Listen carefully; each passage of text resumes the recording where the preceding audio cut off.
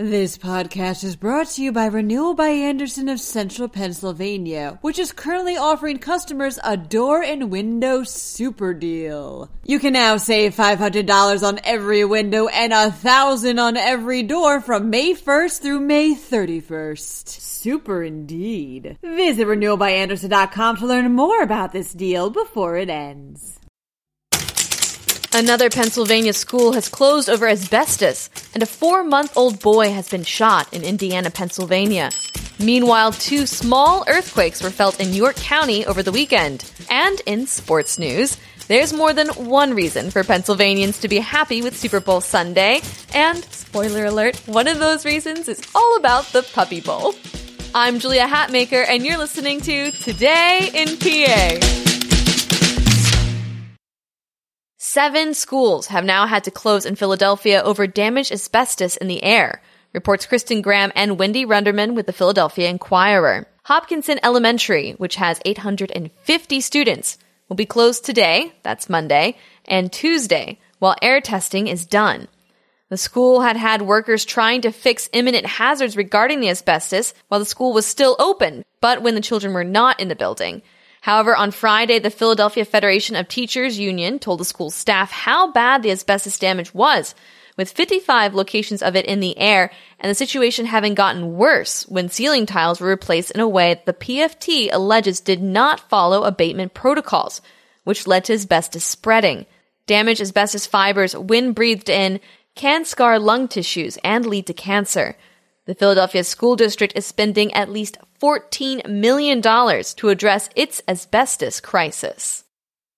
A 4-month-old has been shot in White Township near Indiana, Pennsylvania. The baby boy is stable now but had been wounded on Saturday night, reports the Indiana Gazette. Troopers have yet to make an arrest in the shooting, but did tell the Gazette that they were not looking for suspects. The parents were allegedly present at the time and got a neighbor's attention so that they could call 911.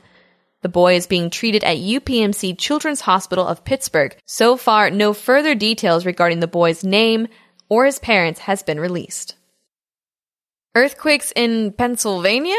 There were 2 small ones in York County over the weekend, reports Steve Maroney with PennLive.com. The earthquakes were both reported in Dover, although they only had a magnitude of 1.6 and 1.8 respectively. That means they were only felt if you were at the epicenter, but they could be recorded by a seismograph. For perspective, these were very small earthquakes. It takes at least a 2.5 for minor damage to occur. Last year, there were 18 earthquakes registered in Pennsylvania, with the most intense being a 3.4 earthquake in Mifflintown on June 13th.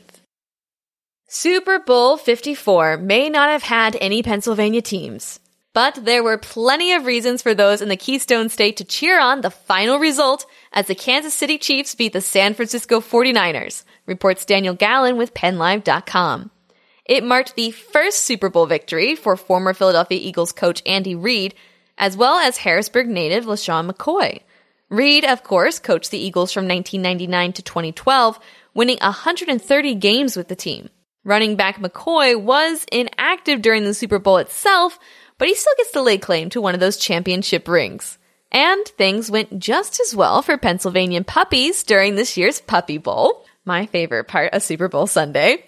2 young Pennsylvania dogs were on the winning team, reports Anna Orso with the Philadelphia Inquirer. Kingery, a 3-month-old boxer terrier mix from Providence Animal Center in Media, and Coach, a 4-month-old coonhound boxer mix from Moore's Animal Refuge in Philadelphia, did their part to help Team Fluff beat out Team Rough in the game, and they looked super cute while they did so.